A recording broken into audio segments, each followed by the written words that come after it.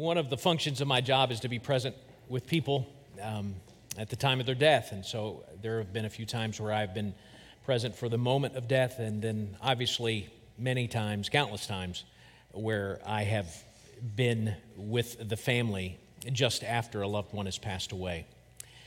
And as such, you get a real picture, just what a violent act death is. It's ugly and it's fought. And if ever you've doubted that we were created with bodies that weren't originally intended to die, then you need to be present when someone is dying, because it's unnatural in a really kind of way that may seem odd. It's unnatural.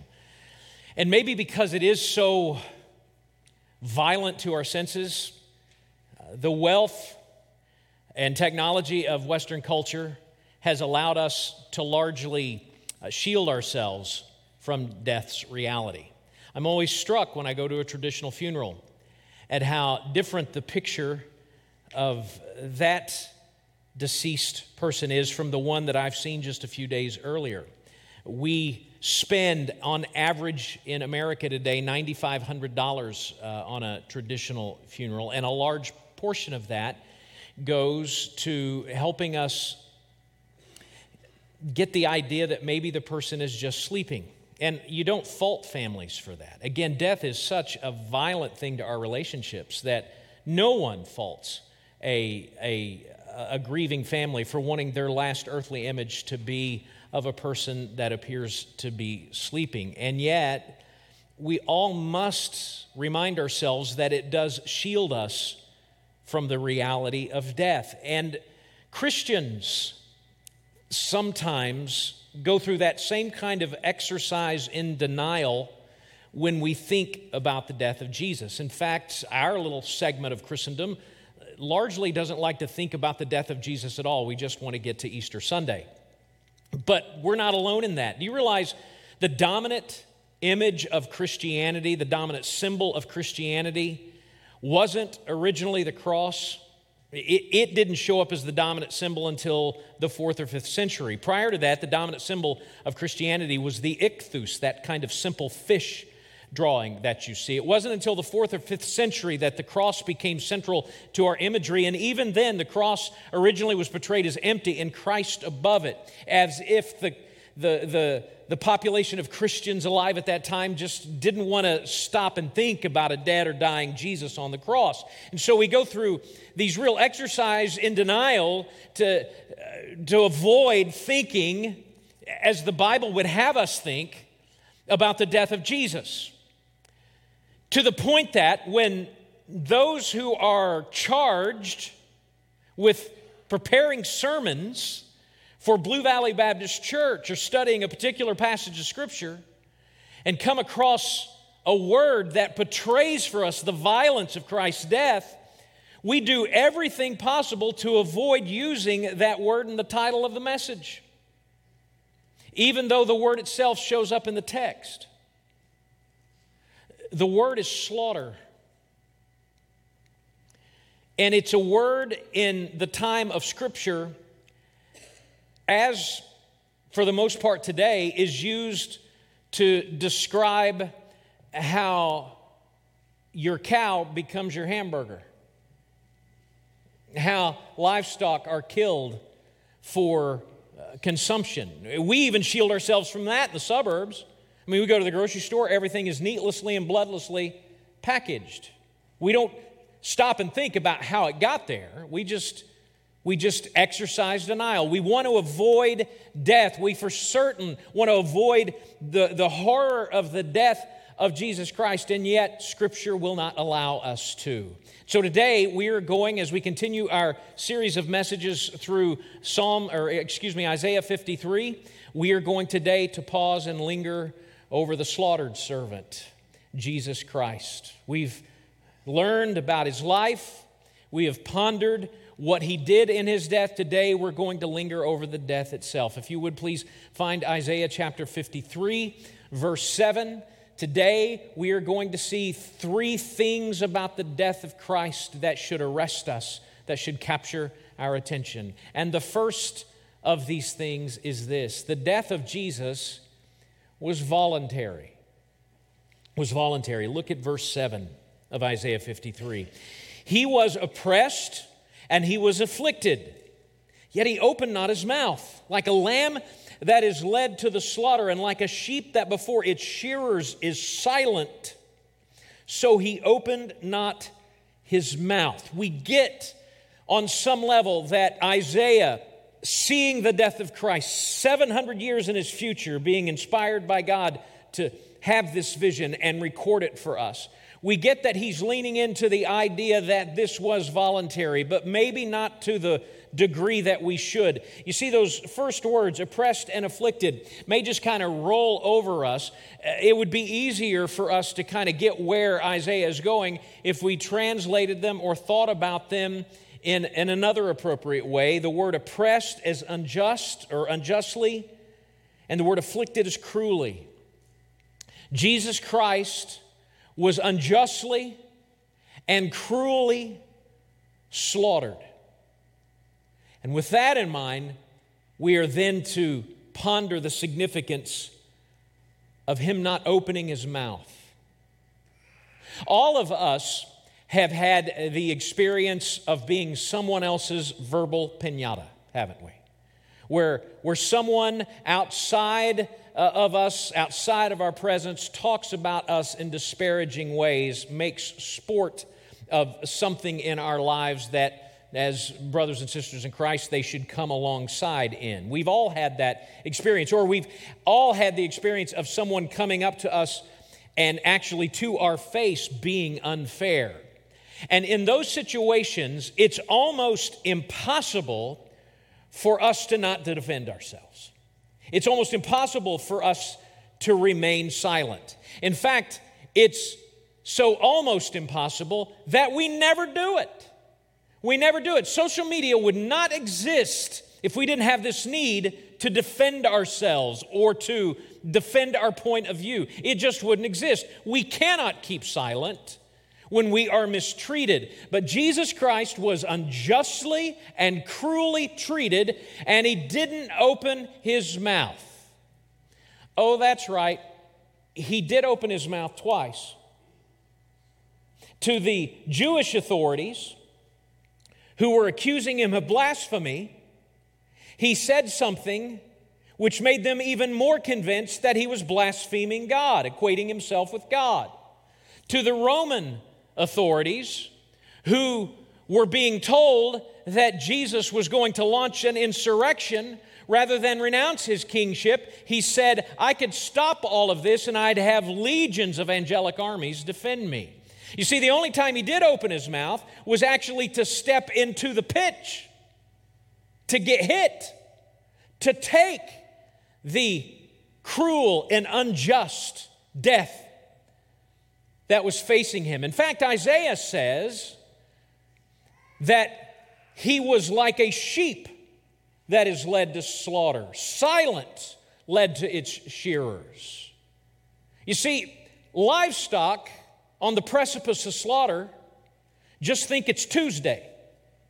If you've ever been to a slaughterhouse, and I'm going to guess that most Johnson County residents have never been to a slaughterhouse. It's one of the benefits of growing up in the woods like me.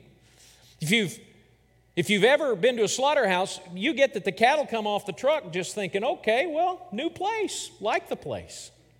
And then suddenly, they're dead and being transformed into your steak for dinner. They have no idea. Of course, there's no reason to object. But Jesus Christ knew what was being done to him and knew that it was unjust and that it was cruel, and he was silent. Why? Well, I think Isaiah wants us to compare verse 6 and our sheepdom with verse 7 and Christ's silent sheep. You see, all we, verse 6, are like sheep who have gone astray. We cannot keep one foot in front of another when it comes to being obedient to the will of God. And yet Jesus Christ, with the most heinous of all acts being perpetrated against him, did not seek to defend himself, which paints for us a detailed picture of the voluntary nature of the death of Jesus Christ. In weeks like this, in Holy Week, as we approach Good Friday, and especially on Good Friday, it is very easy for us to get so swept up in the emotion of Christ's death on our behalf, to begin to adopt a kind of poor Jesus mentality. We in our minds say, look at what happened to him. But all of Scripture, and Isaiah 53:7 in particular, say it didn't happen to Jesus. Jesus was in charge of the situation. Jesus was dictating what was happening to him, and the reason that he was doing that was because he was perfectly fulfilling the will of the Father. So while we will all be swept up in some appropriate emotion as we ponder the enormity of the death of God for our sin, let us not veer into pity as if Jesus had something happen to him. He was in control. He was never more powerful than what he was by his will on the cross. The death of Jesus was voluntary. But then something else Isaiah points out, which we've already hinted at a little bit, the death of Jesus was unjust. Look at verse 8. By oppression and judgment he was taken away. And as for his generation, who considered that he was cut off out of the land of the living, stricken for the transgression of my people? We see those first words, by oppression and judgment, and we understand that those are speaking to the legal processes that brought Jesus to the cross. And we understand that the legal processes by which justice was meted out to Jesus were stacked against him, as the legal processes have been stacked against marginalized and voiceless people throughout human history. It would have been very easy for the people of that time, that generation, to look at the cross and say, oh sure, another Jew, another poor Jew, being executed by the occupying Roman government. There's a reason that Jesus is an icon for voiceless people. There's a reason that Jesus is an icon for those who champion civil rights, because they look at someone against whom the legal processes were stacked and they say, he gets it. He understands my experience.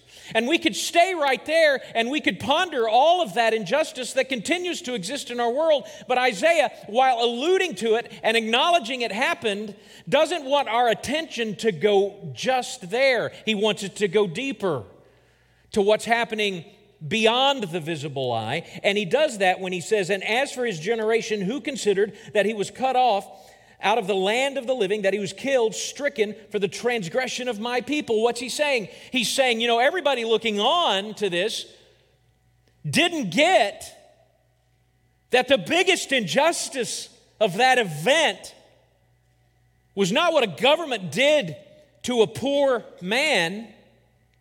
The biggest injustice is that he's there and I should have been. My sin put him there. Let me tell you something about the nature of my job.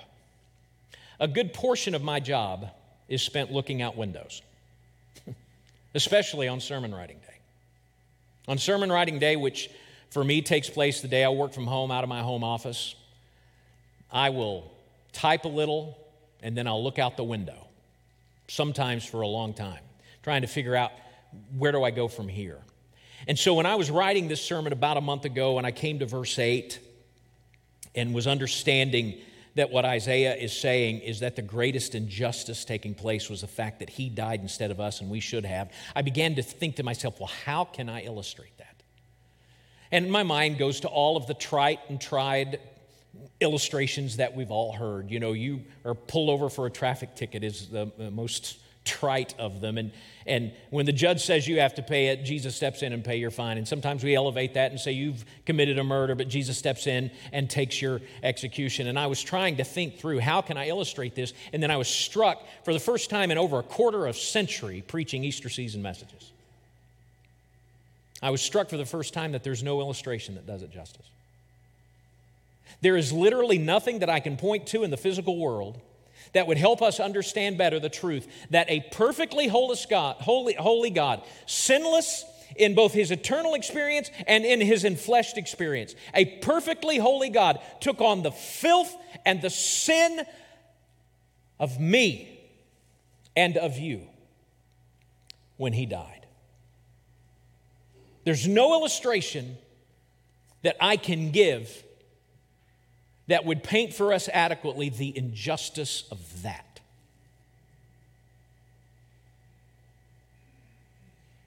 So yes, Jesus was the victim of a system that worked against him, and yes, marginalized people have and should look to him as one who's walked in their shoes. But the greater truth is this: for every person, he was there and we should have been, and he's God and we're not, and there's no greater injustice than that. So Isaiah in this little section has shown us that the death of Jesus was voluntary and the death of Jesus was unjust. There's one last thing in this little section that he wants to do. He wants to remind us of a great truth that he'll camp out on in the passage we'll look at next week on Resurrection Sunday. Here's the truth. The death of Jesus was temporary. It was temporary. And that's why when we read this and come to the realization of the injustice that we visited on Jesus, that we can have hope. Look at verse 9. And they made his grave with the wicked and with a rich man in his death, although he had done no violence and there was no deceit in his mouth. And you may read that and think, well, wait a minute, Derrick, that doesn't sound very temporary at all. I mean, for crying out loud, they're talking about burying him in the first part of verse 9. In the last part of verse 9, they're talking about the injustice that caused him to die. So how is that helping me start to catch a glimpse in these verses of the temporary nature of the death of Jesus? Well, let me, and I know everybody's going to be excited about this, let me give you a very brief lesson in Hebrew poetry. Okay, you're going, woo-hoo, yay. But let me give you a little brief lesson. Now, when we're learning about poetry in grade school, we start with its most basic form, and that's the idea that poetry is writing in which words rhyme, sounds rhyme. Obviously, hopefully, we know that poetry is more than that, but that's how we start. Sounds rhyme. That's the most basic form of English poetry. The most basic form of Hebrew poetry wasn't a rhyming of sounds, it was a rhyming of ideas. And it explains why so much of your reading in the Old Testament maybe seems to you repetitive. Let me show you a classic example. Exodus chapter 15, verse 2. The Lord is my strength and my song, and he has become my salvation. This is my God, and I will praise him, my father's God, and I will exalt him. That's two stanzas from an extended poem in the book of Exodus, both of which illustrate parallelism, which is what this rhyming of ideas is. The Lord is my strength and my song, and then in the next line of that stanza, it's expanded and amplified. He has become my salvation. A real clear example of parallelism is this next bit. This is my God, and I will praise him, and then a restatement and an amplification. My Father's God, and I will exalt him. Do you see how that works? The first line of a stanza is amplified by the second line, and it happens over and over and over again. It's an expansion and an amplification of the thing that was first said. All right, lesson over. Knowing that about Hebrew poetry, you would expect, I expected when I was studying this, something different in the first part of verse 9. And they made his grave with the wicked and with the rich man in his death. And I was asking myself when I was doing my study, well, now wait a minute. How does rich man equate with wicked persons? And I wrestled a little bit, knowing that he's already raised the specter of injustice. I was thinking about how, and you see this frequently in the Old Testament, the rich oppress the poor, and I thought, well, maybe that's it, but that didn't seem right, and I felt good when I did further study, because that doesn't seem right to the vast majority of scholars who study this particular text. Instead, what is happening with this poem is not an expansion and elaboration of an original idea, it's surprising us with a new one. It's meant to do exactly what it did to me. It is to arrest my attention. It's to capture my attention. And we see two things here that shouldn't exist in the same universe. We see someone making their grave, dying with the wicked, and then being buried with rich men in his death. And we remember how this was fulfilled literally in the life of Jesus. He died with the wicked, with criminals suffering fate for their crimes, and yet a rich man, a Pharisee named Joseph of Arimathea, took the body of Jesus, which otherwise would have been discarded in the Jerusalem dump, and was allowed to bury that in his family tomb.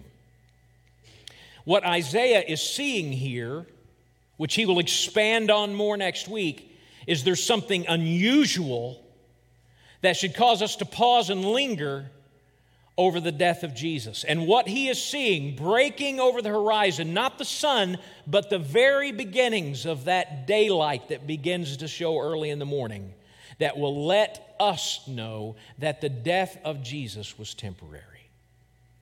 So the death of Jesus was voluntary. He was not powerless. He was in control of the situation. The death of Jesus was unjust. And yes, he was the victim of the injustice of the Roman world in the first century. But more than that, he was the victim of the injustice that required him, a sinless God, to die for our sins.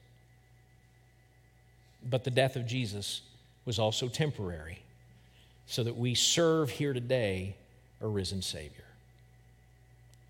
Now, I said earlier that a large portion of my job spent looking out a window. And probably I spend more time looking out a window when I'm writing sermons on Wednesdays, saying, okay, God, I think in what I've written, I've adequately explained the text to our people. But now what are we supposed to do with it? I mean, what are we supposed to do with it? And sometimes what you're supposed to do with it is just simply worship. I mean, you're confronted with the truth, and the application of that truth is for you to say, you are God and I am not, and holy be your name. I mean, sometimes that's the only application that we need. Maybe more often than not, that's the only application that we need. But I found myself continuing to kind of be troubled. What do I do with this? What do I do with this? And that always begins to be very, very personal. And suddenly a thought occurred to me that had never occurred to me before. Jesus died for my sins, even those that I don't really think he needed to die for. Here's why I began to think that way. It goes back to what we said earlier. And as for his generation, who considered that he was cut off from the land of the living, stricken for the transgression of my people? They looked on and said, well, something's bad is happening to that guy. It never occurred to them that what was happening to that person was a direct result of their sin. And in the life that I live, I recognize that there are some things in my life for which, yeah, I get that Jesus would need to die for that. That's heinous. That's bad. But most of the other stuff, yeah, okay. I mean, I get theologically I'm supposed to say that, but I don't really functionally, practically believe it that way because I don't deal with those lesser sins in the same way because I'm convinced of my own righteousness. All of us, on some level, are convinced of our own righteousness. Paul rehearsed his righteousness in Philippians chapter 3. Talked about how he had obeyed the Jewish law and he was faultless in the obedience to that Jewish law.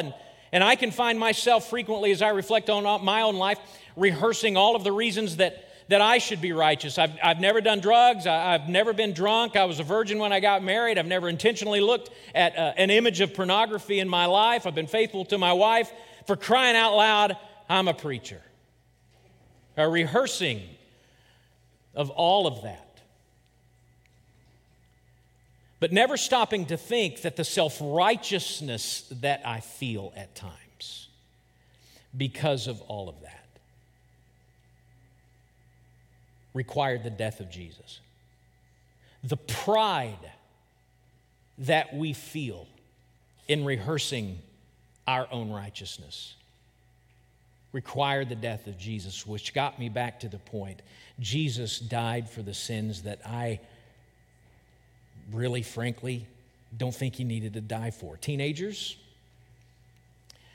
Jesus died for that disrespectful eye roll that you give your parents or your teacher or leader. Mom, Jesus had to die for that juicy bit of gossip that you want to share with someone else that they don't need to know, but you just want to share it, and so that you all can feel self-righteous around whatever's going on in that person's life. Dad, Jesus had to die for you coming home and being disconnected and inattentive to your family after a long day. You think, well, those are bad. No, there's sin. There's sin. There's sin. And Jesus had to die for them. And that's the greatest injustice in human history.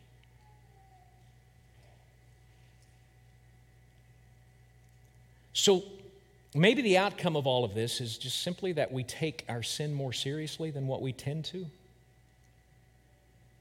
I mean, that we really wrestle with having received Christ Jesus the Lord, walking in him.